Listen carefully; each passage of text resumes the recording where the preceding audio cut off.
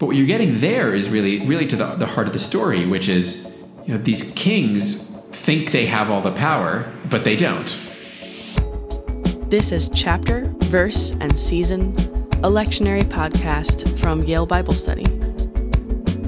Join us each week as two Yale Divinity School professors look at an upcoming text from the Revised Common Lectionary.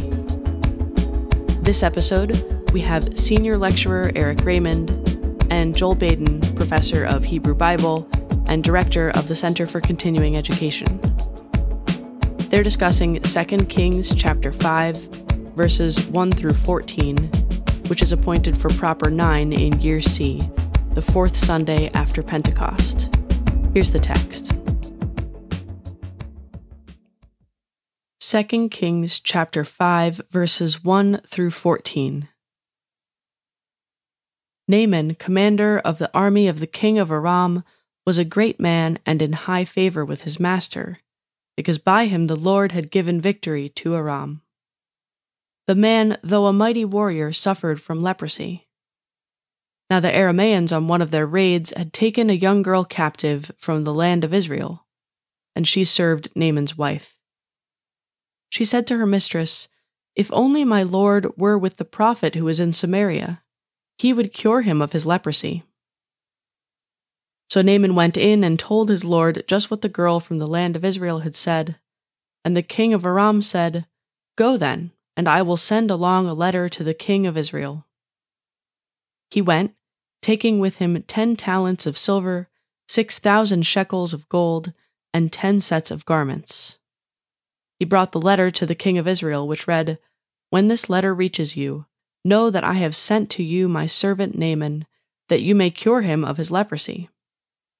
When the king of Israel read the letter, he tore his clothes and said, "Am I God, to give death or life, that this man sends word to me to cure a man of his leprosy? Just look and see how he is trying to pick a quarrel with me." But when Elisha, the man of God, heard that the king of Israel had torn his clothes, he sent a message to the king. "Why have you torn your clothes?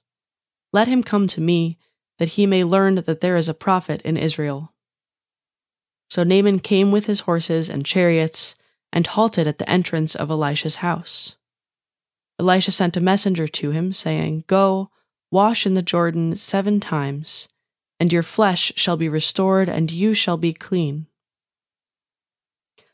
But Naaman became angry and went away, saying, "I thought that for me he would surely come out and stand and call on the name of the Lord his God, and would wave his hand over the spot and cure the leprosy. Are not Abana and Pharpar, the rivers of Damascus, better than all the waters of Israel? Could I not wash in them and be clean?" He turned and went away in a rage. But his servants approached and said to him, "Father, if the prophet had commanded you to do something difficult, would you not have done it? How much more when all he said to you was, 'Wash and be clean'?" So he went down and immersed himself 7 times in the Jordan, according to the word of the man of God. His flesh was restored like the flesh of a young boy, and he was clean.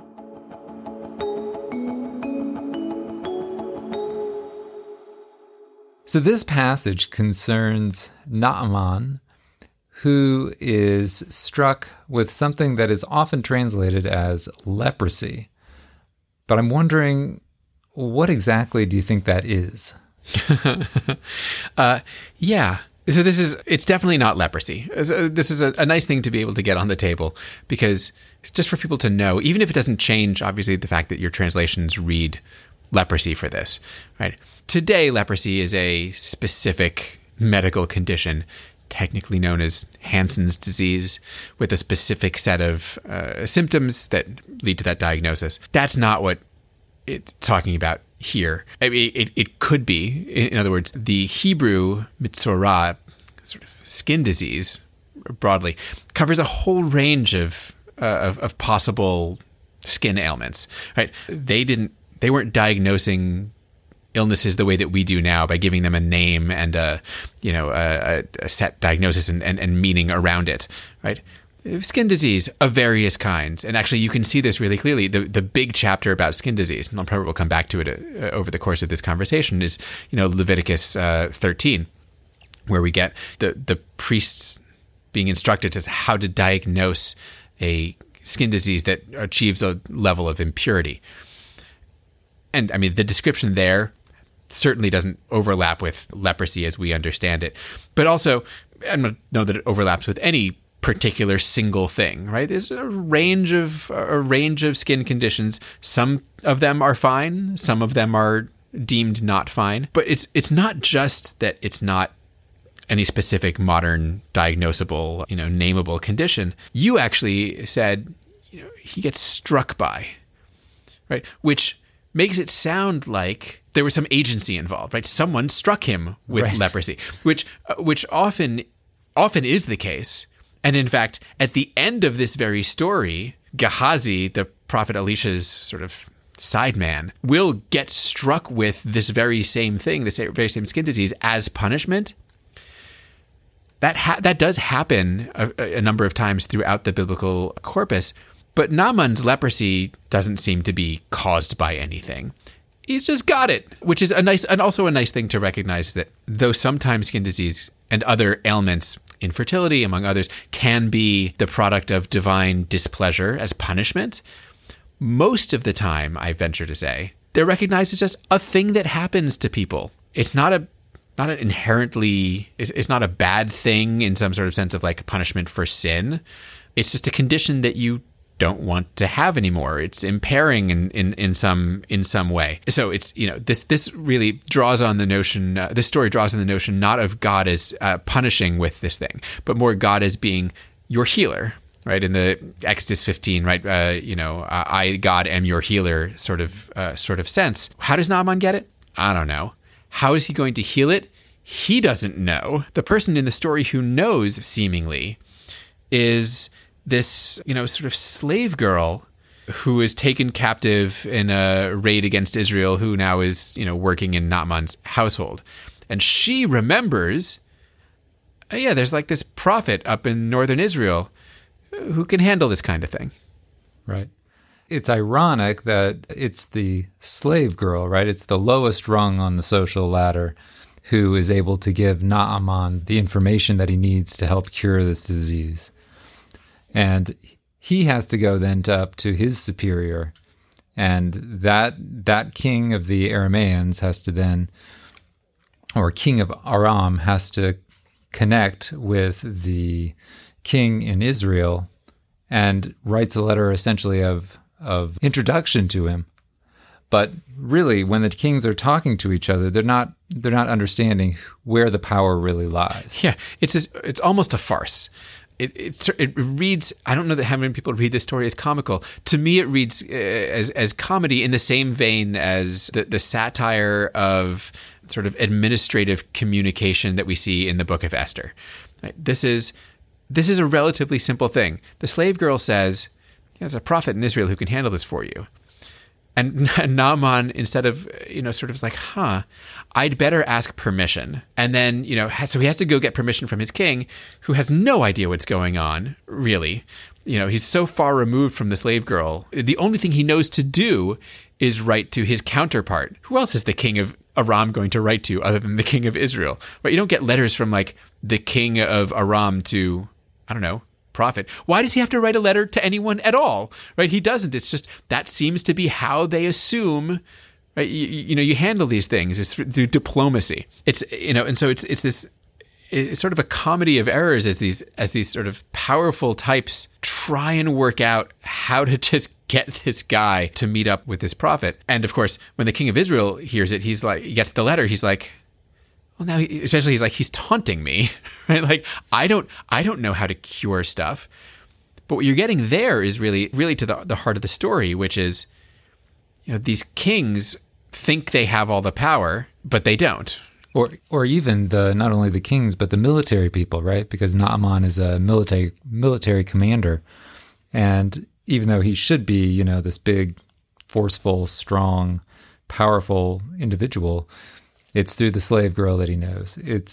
he has to go through the prophet to be cured, and the prophet doesn't even see him. Right. There's the sense of like he goes all the way to Israel to like visit the doctor's office, and the doctor has just left a note for him being like, the prescription's in the Jordan. That's it.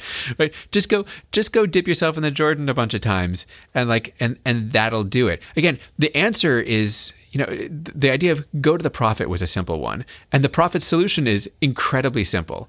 And again, Naaman is like, why am I even, like, Naaman's response is like, I'm not even going to do this. This is ridiculous. And again, it's the lower class, right? It's Naaman's slaves. Yeah. Right? It's his servants who are like, all he's asking you to do is take a bath. Just jump in the water a few times. And like, how hard could this possibly, like, why are you making it so hard? It's a commentary in that sense on prophecy and on listening to prophecy. The answer is simple. It's almost in that sort of sense of Deuteronomy saying like, is this law really hard for you? It's not.